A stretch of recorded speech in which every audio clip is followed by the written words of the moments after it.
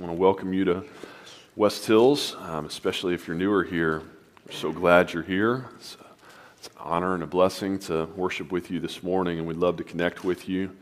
You got a new to West Hills little card in your bulletin. We'd love to have you fill that out and drop that at the info bar on your way out this morning. I do want to say a word of congratulations this morning. Are Allie and David Toole in here with us up there? David's here. All right, David, we'll embarrass you. Congrats on their wedding nuptials.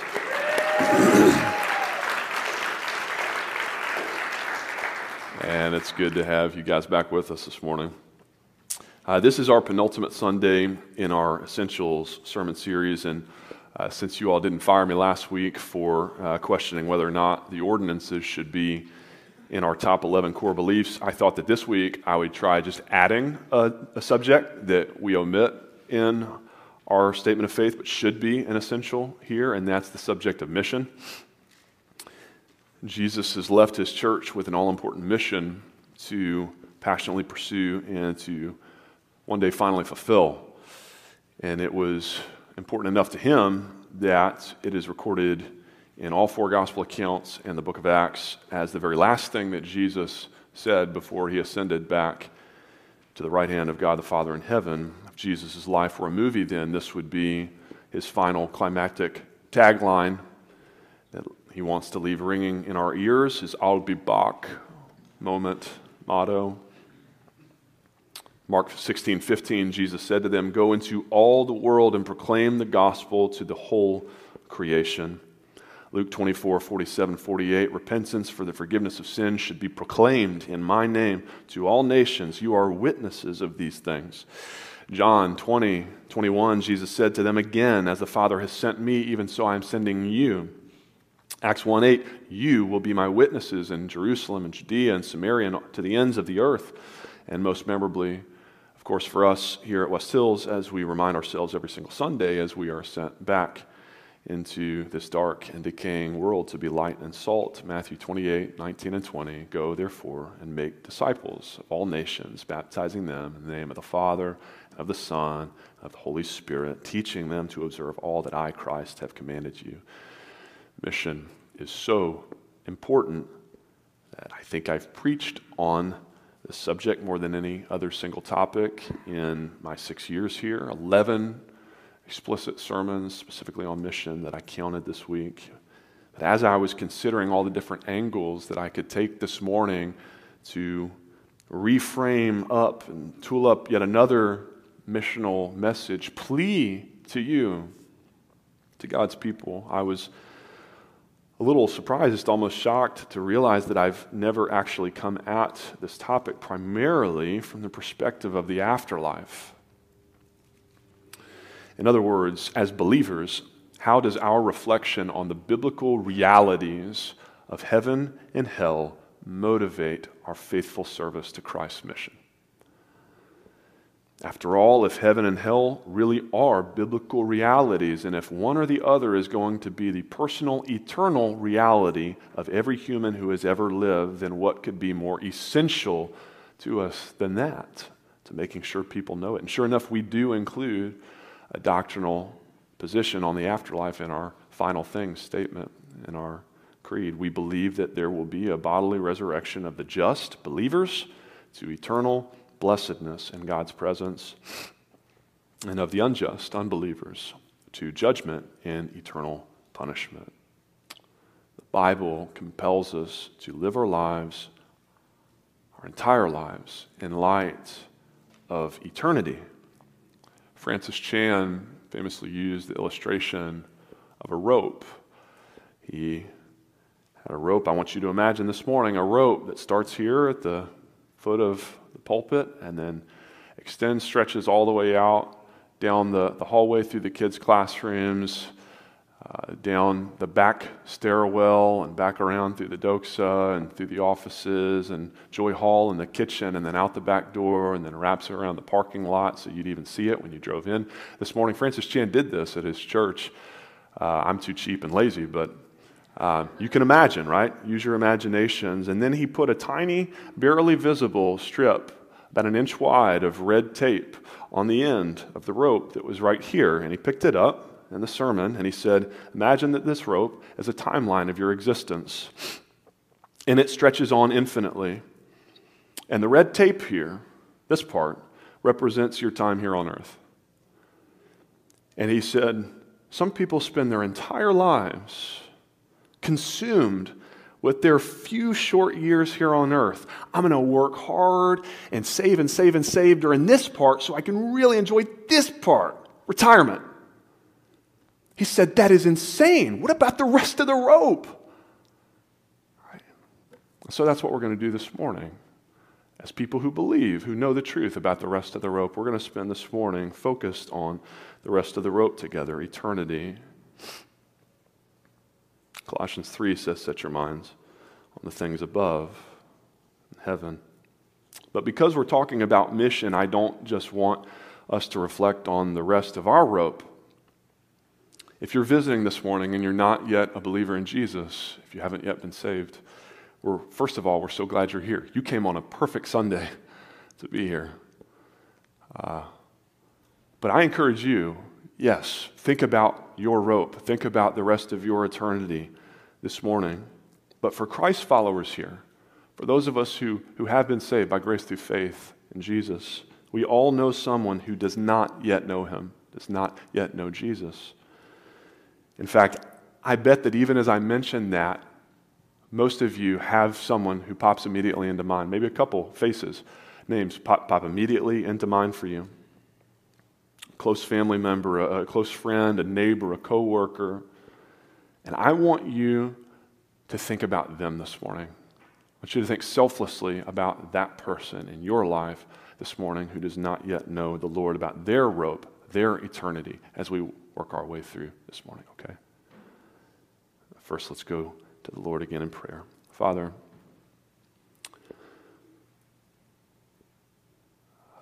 we need to hear from you this morning. If your people are to be motivated to take seriously your call to live missional lives, to give our lives away in the service of the calling to which you've called us, it will not be because some preacher tries to emotionally manipulate, tries to be really persuasive,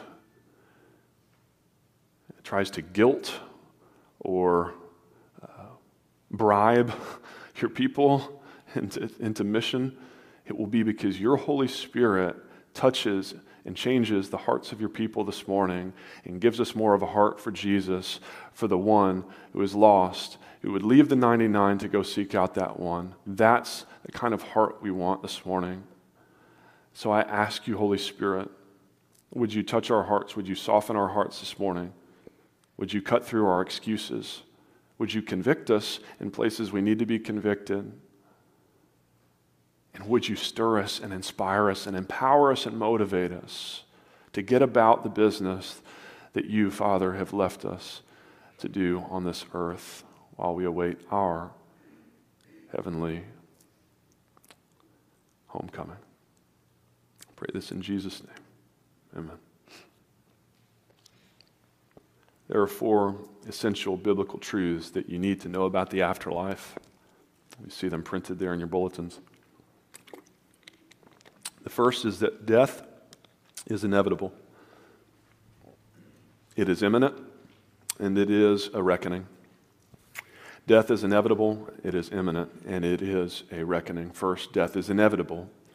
The current death rate worldwide is 100%. Some of you will get that later. Death comes for us all. There are only 3 certainties in life, right? Death, taxes, and Alabama in the college football playoff game. More than 150,000 people die every day in the world. That's more than 100 people every single minute. None of us knows when or how we will go, but all of us know that we will go because death is inevitable. And so D.A. Carson says, whatever the church does, it must prepare its members to face death and meet God. By the way, I'm going to be quoting a lot this morning from number 1, the Bible, Number 2 from David Platt's 2013 Secret Church Conference on Heaven, Hell, and the End of the World. So death is inevitable. Second, death is imminent. Any one of us could be numbered among the 100 people that will die in the next 60 seconds. Because our lives are fragile and they are fleeting. Scripture is unambiguous about this. Psalm 39, 4 and 5, O Lord, make me know my end and what is the measure of my days. Let me know how fleeting I am. Behold, you've made my days a few handbreadths, and my lifetime is as nothing before you. Surely all mankind stands as a mere breath. Psalm 102:11, my days are like an evening shadow. I wither away like grass. Psalm 103, 15 and 16, as for man, his days are like grass. He flourishes like a flower of the field, for the wind passes over it, and it is gone. James 4, 13 and 14, you do not know what tomorrow will bring. What is your life? For you are a mist that appears for a little time and then vanishes. Psalm 90, verse 10, the years of our life are 70, or even by reason of strength 80, yet their span is but toil and trouble. They are soon gone, and we fly away, because death is imminent.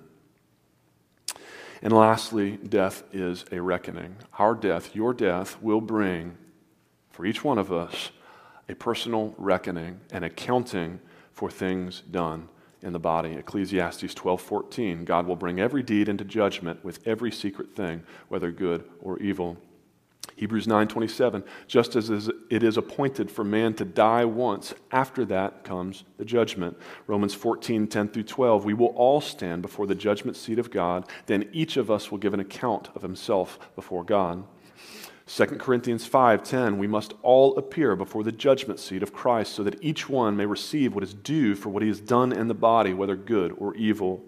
Romans 2:5 through 11, you are storing up wrath for yourselves on the day of wrath when God's righteous judgment will be revealed. He will render to each one according to his works. To those who by patience and well-doing seek for glory and honor and immortality, he will give eternal life. But for those who are self-seeking and do not obey the truth, but obey unrighteousness, there will be wrath and fury. There will be tribulation and distress for every human being who does evil, but glory and honor and peace for everyone who does good.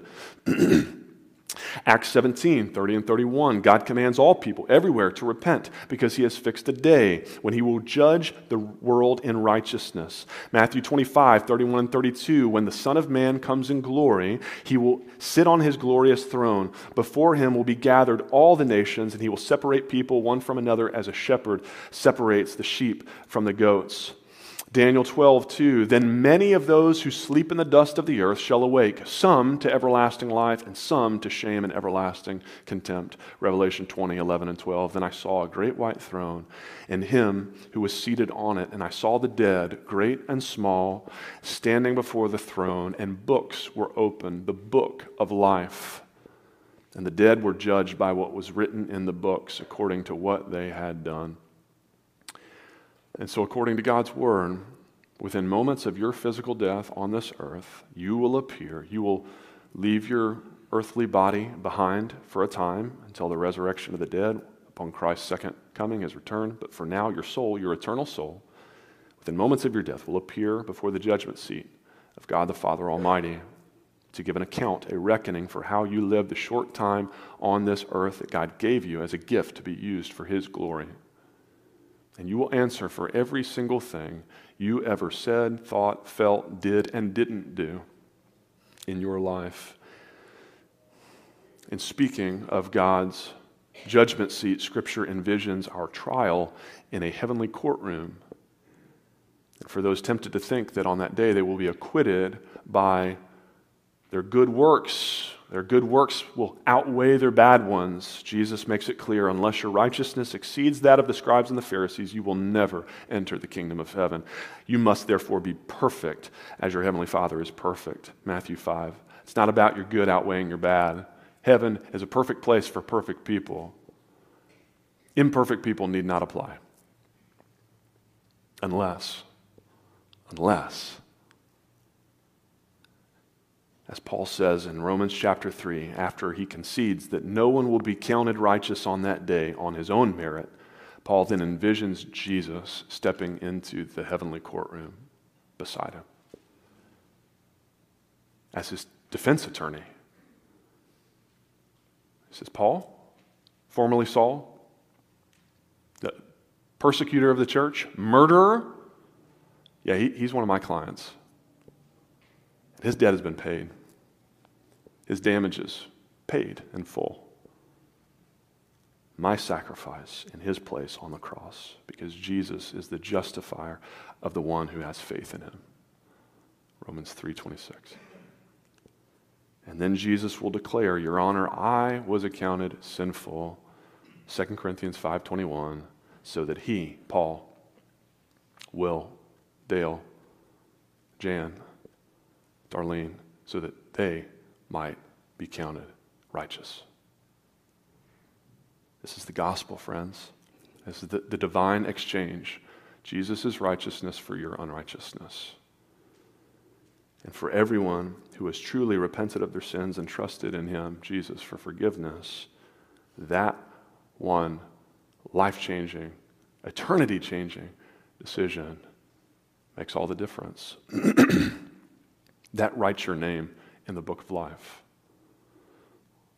John 3:16 and 18, for God so loved the world that he gave his only Son, that whoever believes in him should not perish but have eternal life. Whoever believes in him is not condemned, but whoever does not believe is condemned already, because he has not believed in the name of the only Son of God. And that brings us to essential truth number 2 that you need to know about the afterlife, and that is that hell is real, it is eternal, and it will be agonizing.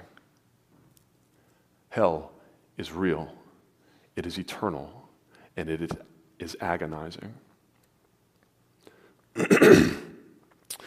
First, hell is real. You can just get this out of the way up front. If the Bible is God's word, and it is, and if the Bible clearly teaches that hell is a real, literal place where many, in fact, the vast majority of people who have ever walked this planet will one day suffer for the rest of eternity, and the Bible does clearly teach that, then you and me, the unbeliever, not wanting to believe in hell, not wanting to believe or think about the fact that a loving God could possibly send anyone there, make no mistake, that is a problem with us, not with God. That just means that we have a very shallow understanding of and appreciation for God's holiness and God's justice. Francis Chan says, like the nervous kid who tries to keep his friends from seeing his drunken father, I have tried to hide God at times. Who do I think that I am? The truth is, God is perfect and right in all that he does. I am a fool for thinking otherwise. He does not need or want me to cover for him. There is nothing to be covered. Everything about him and all that he does is perfect. And understand this too, friends. Fallen humanity's distaste for the doctrine of hell matters about as much as the criminal's dislike of his prison cell. You can hate it all you want, but if you break the law, you're going to end up there. You can dislike it, even disbelieve in it, but it doesn't change the reality, the unquestionable biblical reality of hell. Jesus, who is love incarnate, talked about hell more than anyone in the Bible. And he was clear about it. Hell is real. Matthew 5:22, whoever says you fool will be liable to the hell of fire. Matthew 10:28, fear him who can destroy both soul and body in hell. Revelation 20:15, if anyone's name was not found in the book of life, he was thrown into the lake of fire. Revelation 21:8, as for the cowardly, the faithless, the detestable, the murderers, the sexually immoral, sorcerers, idolaters, and all liars, their portion will be the lake that burns with fire and sulfur, which is the second death. Hell is just as real as heaven is. And if you start picking and choosing which of Scripture's explicitly clear doctrines you're going to believe in, you will inevitably end up with a God who is impotent and a Bible that is irrelevant. Second, hell is eternal. Daniel 12:2, those who sleep in the dust of the earth shall awake, some to shame and everlasting contempt. Isaiah 33:14, the sinners in Zion are afraid, trembling has seized the godless. Who among us can dwell with the consuming fire? Who among us can dwell with everlasting burnings? Matthew 25:41 and 46, then he will say to those on his left, depart from me, you cursed, into the eternal fire prepared for the devil and his angels. These will go away into eternal punishment. 2 Thessalonians 1:9, they will suffer the punishment of eternal destruction away from the presence of the Lord. Jude 7, undergoing a punishment of eternal fire. Revelation 19:3, her smoke goes up forever and ever. Revelation 20:10, they will be tormented day and night forever and ever. And so any idea of annihilationism, this idea that maybe God allows sinners to suffer for a time, but then they will simply cease to exist because a loving God couldn't possibly punish sin eternally, has simply no basis in Scripture. Again, it makes light of God's justice and His holiness. Lastly, hell will be agonizing. It is described in Isaiah 66:24 as a place where their worm shall not die, their fire shall not be quenched, and they shall be an abhorrence to all flesh. Matthew 3:12 says, the chaff he will burn with unquenchable fire. Matthew 13:42, Jesus says, throw them into the fiery furnace. Matthew 8:12, in that place there will be weeping and gnashing of teeth. Matthew 13:42, in that place there will be weeping and gnashing of teeth. Matthew 13:50, weeping and gnashing of teeth. Matthew 22:13, weeping and gnashing of teeth. 24:51, weeping and gnashing of teeth. Matthew 25:30, weeping and gnashing of teeth. Jesus does not want us to miss this. In Mark 9:43-48, he goes so far as to say, if your hand causes you to sin, cut it off. It's better for you to enter life crippled with two hands than to go to hell, to the unquenchable fire. If your foot causes you to sin, cut it off. It is better for you to enter the life lame than with 2 feet to be thrown into hell. If your eye causes you to sin, tear it out. It's better for you to enter the kingdom of God with 1 eye than with 2 eyes to be thrown into hell, where their worm does not die and the fire is not quenched. So if you just imagine going home today, taking a spoon or some pliers or something, and ripping out your eye, and then taking a dull saw, sawing off your hand, and then asking someone else, I guess, to saw off the other one, saw off your feet. If that sounds like hell on earth to you, to envision, Jesus says, you've got even barely a glimpse of what hell in hell is going to be like. Because that's way better than hell. Jesus said in Matthew 11:22-24, you, Capernaum, will be brought down to Hades. It will be more tolerable on the day of judgment for the land of Sodom than for you. If you weren't here with us last year when we walked through the book of Genesis together and we studied Sodom, suffice it to say that is where the phrase fire and brimstone comes from. That was Sodom's fate. And Jesus says that's not even going to touch the eternal fate of those like Capernaum who reject me here on earth. In Luke 16:19-31, Jesus tells a story of a rich man who refused to feed his poor but righteous neighbor Lazarus. The rich man died, and in Hades, being in torment, Jesus said, he lifted up his eyes and saw Abraham far off and Lazarus at his side, and he called out, Father Abraham, have mercy on me, and send Lazarus just to dip the end of his finger in water and cool my tongue, for I am in anguish in this flame. 2 Thessalonians 1:6-8, God considers it just to repay with affliction in flaming fire those who do not know God and those who reject the gospel of our Lord Jesus. 2 Peter 2:17, for them the gloom of utter darkness has been reserved. Revelation 14:9-11, if anyone worships the beast He also will drink the wine of God's wrath, poured full strength into the cup of his anger, and he will be tormented with fire and sulfur in the presence of the holy angels and in the presence of the Lamb, and the smoke of their torment goes up forever and ever, and they have no rest day or night. Now, I want to ask you, would you wish that kind of suffering on your worst enemy for even a day? For an hour, for a minute? Imagine watching the person that you struggle the most to love, even your enemy. Imagine watching them literally be doused in lighter fluid and then set on fire in front of your very eyes. I want you to imagine hearing their screams, blood curdling, smelling their melting flesh. We watched a family friend accidentally get caught on fire, just his shirt caught on fire for about 8 seconds on family vacation 12 years ago. It was probably the most horrifying 8 seconds of my life. I still have nightmares.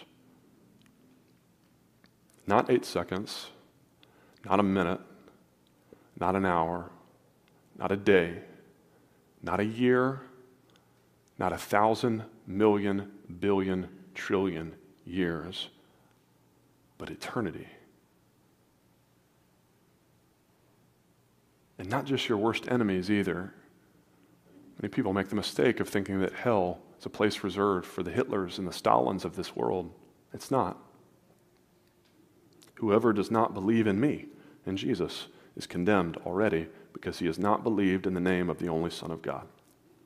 And so that person that you thought of at the beginning of the sermon, when I said we all know someone who doesn't yet know Jesus, let me ask you, in love, how much do you have to hate them to know that if nothing changes in their life, they are headed for a real, eternal, agonizing future in hell, and not bother to warn them?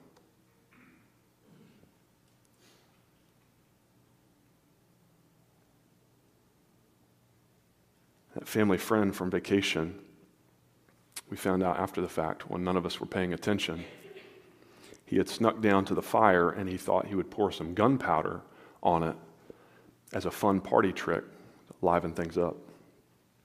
Now, if I had known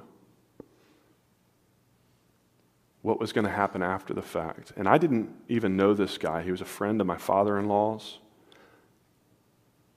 but if I had known beforehand that it was going to cost him 2 days in the ER, third-degree burns over sections of his body and skin grafts, pain like he'd never felt in his life, and I had seen him carrying that gunpowder down to the fire, how much would I have had to have hated him to not try and warn him? This is a really bad idea. I can see the future of what's going to happen here. You don't want it. Who in your life this morning is currently carrying an eternity's worth of gunpowder down toward the flame of God's wrath and needs to be warned before it's too late? You can't stop them, right? I mean, Larry could have still decided to pour the gunpowder on the fire. I can't stop him, but I sure as heck can try. I can tell him, don't do it. Church, are we telling them? Are we telling them? Are we warning them? Because not only are they at risk of going to hell for all eternity, but number 3, they're at risk of missing out on all the bliss of heaven. We're going to go on an emotional roller coaster together this morning. Because now we get to talk about heaven. And heaven is real, it's eternal, and it's going to be glorious. Real, eternal, and glorious. Heaven is real. Isaiah 66:1, thus says the Lord, heaven is my throne. That's where God is. So if heaven isn't real, I guess God isn't either. Matthew 6:9, pray like this, our Father in heaven, Jesus is from heaven. John 3:13, 3:31, 6:42. Jesus returned to heaven after his ascension. Acts 1:11, 1 Peter 3:22, Hebrews 9:24. That's where he's living now, by the right hand of the God the Father. Acts 7:55, Romans 8:34. One day he will return here from heaven. John 14:2 and 3, Acts 1, 9 through 11, 1 Thessalonians 4, 16 through 18. He tells us in Luke 15:7, there will be more joy in heaven over one sinner who repents. Philippians 3:20 says our citizenship is in heaven. Heaven is real. In heaven, secondly, is eternal. Matthew 25:44 through 46, the righteous will go away into eternal life. John 3:16, for God so loved the world that he gave his only Son, that whoever believes in him shall not perish, but should have everlasting, eternal life. 1 Thessalonians 4:17 and 18, the dead in Christ will rise first, and then we who are alive, who are left, will be caught up together with them in the clouds to meet the Lord in the air, and we will always be with the Lord. We will always be with the Lord. 2 Corinthians 4:16 through 18, though our outer self is wasting away, our inner self is being renewed day by day, for this light and momentary affliction is preparing us for an eternal weight of glory beyond all comparison, as we look not to the things that are seen, but to the things that are unseen. For the things that are seen are transient, but the things that are unseen are eternal. Heaven will be eternal. And thirdly, friends, heaven is going to be glorious. Isaiah 11:10, his resting place shall be glorious. Jesus described it in Luke 23:43 to the criminal beside him on the cross as paradise. Today you're going to be with me in paradise. It's going to be beautiful. Revelation 21:10 and 11. And he carried me away in the Spirit to a great high mountain and showed me the holy city Jerusalem coming down out of heaven from God, having the glory of God, its radiance like a most rare jewel, like a jasper, clear as crystal. All of creation in heaven is going to be completely restored. Revelation 22:1 and 2. Then the angel showed me the river of the water of life, bright as crystal, flowing from the throne of God and from the Lamb through the middle of the street of the city. Also on either side of the river, the tree of life. The leaves of that tree were for the healing of the nations. Everything will be in perfect harmony. Isaiah 65:25, the wolf and the lamb, they shall graze together. The lion shall eat straw like the ox, and the dust shall be the serpent's food. They shall not hurt or destroy in all my holy mountain, says the Lord. Revelation 22:3, no longer will there be anything accursed. No sin, completely free from sin. Revelation 21:27, heaven will be untouched by temptation to lesser things. Revelation 20 verse 10, we will be eternally joyful. Isaiah 65:17 through 19, for behold, I create new heavens and new earth. Be glad and rejoice forever in that which I create. For behold, I create Jerusalem to be a joy and her people to be a gladness. I will rejoice in Jerusalem and be glad in my people. No more shall be heard in it the sound of weeping or the cry of distress. Matthew 25:21, Jesus said, enter into the joy of your master. Revelation 14:13, blessed are the dead who die in the Lord, that they may rest from their labors. Blessed and happy. It's going to be a party to end all parties. If you don't like parties, you're not going to like heaven. Isaiah 25:6. I love parties. On this mountain, the Lord of hosts will make for all peoples a feast of rich food, a feast of well-aged wine. Sorry, Baptists, you're going to have to learn to like wine in heaven. The Lord's wine. It's going to be beautiful. A feast of rich food full of marrow of aged wine, well refined. Matthew 26:29, Jesus promised his disciples, I will drink this fruit of the vine new with you in my Father's kingdom. Hebrews 12:22 and 23, you've come to Mount Zion and to the city of the living God, the heavenly Jerusalem, to innumerable angels in festal gathering, huge party, and to the assembly of the firstborn who are enrolled in heaven. Revelation 19:9, blessed are those who are invited to the marriage supper of the Lamb. Lamb. Were any of y'all at Busch Stadium back in 2011 for Game 6 when Freese hit the walk-off homer in the 11th inning to win Game 6 and then they won, the Cardinals won the World Series? Any of you? Couple. All right, so Jake, I want you to take the energy and the elation of that moment in that stadium and multiply it by infinity and then stretch that out through all eternity. And that is the picture that we get of what it's going to be like around the throne of Jesus for the rest of eternity in heaven. Revelation 7, 9, and 10, behold, a great multitude that no one could number from every nation, from all tribes and peoples and languages, standing before the throne and before the Lamb, clothed in white robes, with palm branches in their hands, and crying out with a loud voice, salvation belongs to our God who sits on the throne and to the Lamb. If we cheer that much for a guy who can hit a baseball, how much do you think we are going to cheer for Jesus when we're finally before Him, knowing what He's done for us? That is a party you don't want to miss. And it's a party you don't want anyone in your life who you care about even a little bit to miss. Did you know we're going to recognize people in heaven?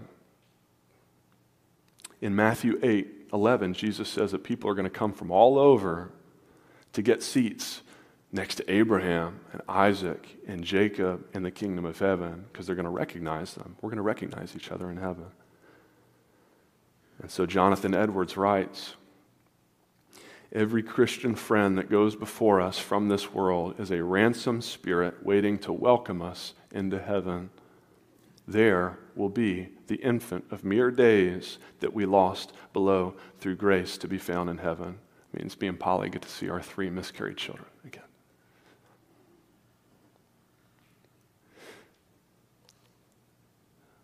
There, the Christian father and mother and wife and child and friend with whom we shall renew the holy fellowship of the saints, which was interrupted by death here, but shall be commenced again in the upper sanctuary and shall never again end. Now, I told you, emotional roller coaster, it is true that there will not be marriage or sex in heaven.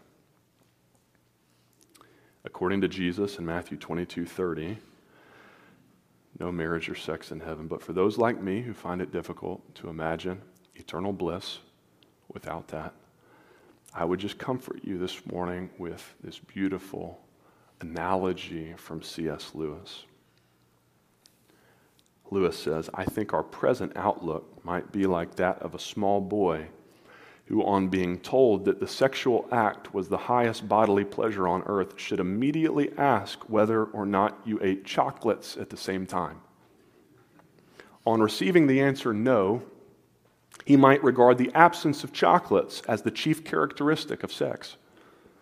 In vain would you tell him that the reason why lovers in their carnal raptures don't bother about chocolates is they have something better to think about. I thought that I knew pleasure as a child with chocolate, and now I've grown up. There's sex. And one day the pleasures of heaven are going to make us forget all about the joys of sex and marriage in this earthly life because they are but a shadow of the eternal pleasures that lie in store for us. And some of you ladies are thinking, yeah, I know, no sex, but is there chocolate in heaven? You missed the point. And if all of that weren't enough, you and I are actually going to get to reign with Jesus in this glorious paradise for all eternity. Ever wanted to be a king, a queen? Daniel 7:27, and the kingdom and the dominion and the greatness of the kingdoms under the whole heaven shall be given to the people of the saints of the Most High. Jesus told his disciples in Luke 22:29, I assign you, as my Father assigned to me, a kingdom that you may eat and drink at my table in my kingdom and sit on thrones. 2 Timothy 2:12, if we endure, we will reign with him. Revelation 3:21, the one who conquers, I will grant him to sit with me on my throne, as I conquered and sat with my Father on his throne. That's not even the best part about heaven. No. eternal happiness, joys, pleasures that blow anything in this world out of the water, reigning as a king and queen for eternity. That's not even the best part. The best part about heaven is we get to enjoy God's very own presence forever. That's the joy of heaven. Psalm 16:11, in your presence, O God, there is fullness of joy. At your right hand are pleasures forevermore. John 14:2 and 3, in my Father's house, Jesus said, are many rooms. And if I go there to prepare a place for you, I will come again and I will take you to myself, that where I am, you may be also. Get to be with Jesus forever. Revelation 7:15 through 17. He who sits on the throne will shelter them with his presence. They shall hunger no more, neither shall they thirst any more. The sun shall not strike them, nor any scorching heat, for the Lamb in the midst of the throne will be their shepherd, and he will guide them to springs of living water, and God will wipe away every tear from their eyes. In Revelation 21:3 and 4, behold, the dwelling place of God is with man on that day. He will dwell with them. They will be his people, and God himself will be with them as their God. He will wipe away every tear from their eyes. Death shall be no more. Neither shall there be mourning, nor crying, nor pain anymore, for the former things have passed away. And so, in closing, friends, for this sermon on the topic, remember, of mission, if that is truly how glorious heaven is going to be, and if that is truly how horrifying hell is going to be, then, number 4, therefore, mission is imperative, it is urgent, and it is delightful. Christ's mission that he left us with is imperative, it is urgent, and it is delightful. First, mission is imperative. We already open with Jesus' commissioning text, Matthew 28, Mark 16, Luke 24, John 20, Acts 1. These are not suggestions, they are commands by your Lord. He uses imperative verbs, go, baptize, teach, preach, proclaim, witness, do it.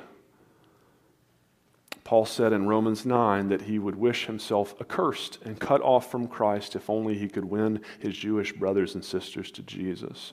That is how imperative this mission was for the Apostle Paul. He said, I give my life, I give my eternity for them to know Jesus. And he did give his life, ultimately, as did almost all of Jesus' earliest followers.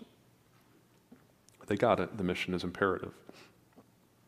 Second, mission is urgent. It's urgent. Today, there are 5.5 billion people in the world who do not know Jesus. And if nothing changes for them before they die, their inevitable, imminent death, they will spend an agonizing eternity cut off from God forever. The majority of them, 3.28 billion of those 5.5 billion, don't even know about Jesus. They literally, many of them have never even heard his name. They're considered unreached people groups, people who have no access to the gospel. They don't even know a Christian who could possibly tell them the good news about Jesus. And so Paul asks rhetorically in Romans 10, how then will they call on him in whom they've not believed? And how are they to believe in him of whom they have never heard? And how are they to hear unless someone's preaching? And how are they to preach unless they're sent? As it is written, how beautiful are the feet of those who preach the good news. And so faith comes from hearing, and hearing through the word of Christ. This is why we send missionaries like the Mashburns to the Wolof and Puyallup peoples in Senegal. That's why a guy like Jim Elliot, the most famous modern-day missionary, was willing to set aside his livelihood and to lay down his life, to take the gospel for the first time to the Quechua people in Ecuador. Because as he boldly declared, surely those who know the great passionate heart of Jehovah must deny their own loves to share in the expression of his. Consider the call from the throne above, go ye therefore, and from round about, come over and help us. And even the call from the damned souls below, send Lazarus to my brothers, that they may not come to this place. Impelled then by these voices, I dare not stay home while Quechuas perish. So what if the well-fed church in the homeland needs stirring? They have the scriptures, Moses and the prophets, and a whole lot more. Their condemnation is written on their bank books and in the dust on their Bible covers. American believers have sold their lives to the service of mammon, and God has his rightful way of dealing with those who succumb to the spirit of Laodicea. Anyone ready to get on a plane? Yes, sir. Here's the only thing that I would say back to Jim Elliot. Yes, I agree with all that. But my lost neighbor next door needs Jesus just as much as your Quechua natives do. My unsaved volleyball partner needs Jesus just as much as the Senegalese people do. And yes, maybe they already have access to Jesus, so they have no excuse. Maybe they've heard the gospel 1,000 times already living in West County. But if it takes 1,001 times for that seed of the gospel to finally take root in the hard soil of their hearts, then God, would you give me the passion and the urgency to share it one more time with them? That's my prayer. Will you share it one more time with them today? How many times did it take you to repent finally and come to saving faith in Christ? Anyone here do that the first time you heard the gospel? Praise God if you did. Praise God. I didn't. Probably took me about 1,000. Praise God for those who didn't give up on me, who just kept preaching. Will you share it again today? They need to hear. They need to be reminded. They're living their lives for this, and we know about this, and they need to know about it too. Lastly, mission is delightful.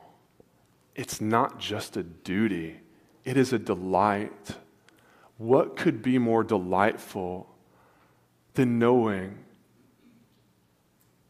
that God has used you in some small way to bring the good news to someone who needs to hear it?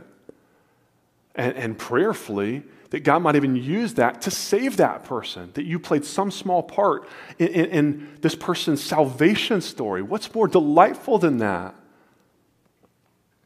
And so that's why in Acts chapter 5, verses 40 through 42, the Jewish religious leaders are worried about the following that this new sect called Christianity is starting to gain. And so they called in the apostles, Acts 5, and they beat them and charged them not to speak in the name of Jesus, and then they let them go. And then we hear they left the presence of the council rejoicing that they were counted worthy to suffer dishonor for his name. And every day in the temple and from house to house, they did not cease teaching and preaching that the Christ is Jesus. Because seeing just one person, just one soul saved from the eternal agony of hell and saved for the eternal glories of heaven is worth it. It's worth it all. It is worth the beatings. It is worth the death that these apostles ultimately died. It is worth being defriended on Facebook. Whatever 21st century persecution you're afraid of, it's worth it. Because Jesus is worth it. Heaven is worth it.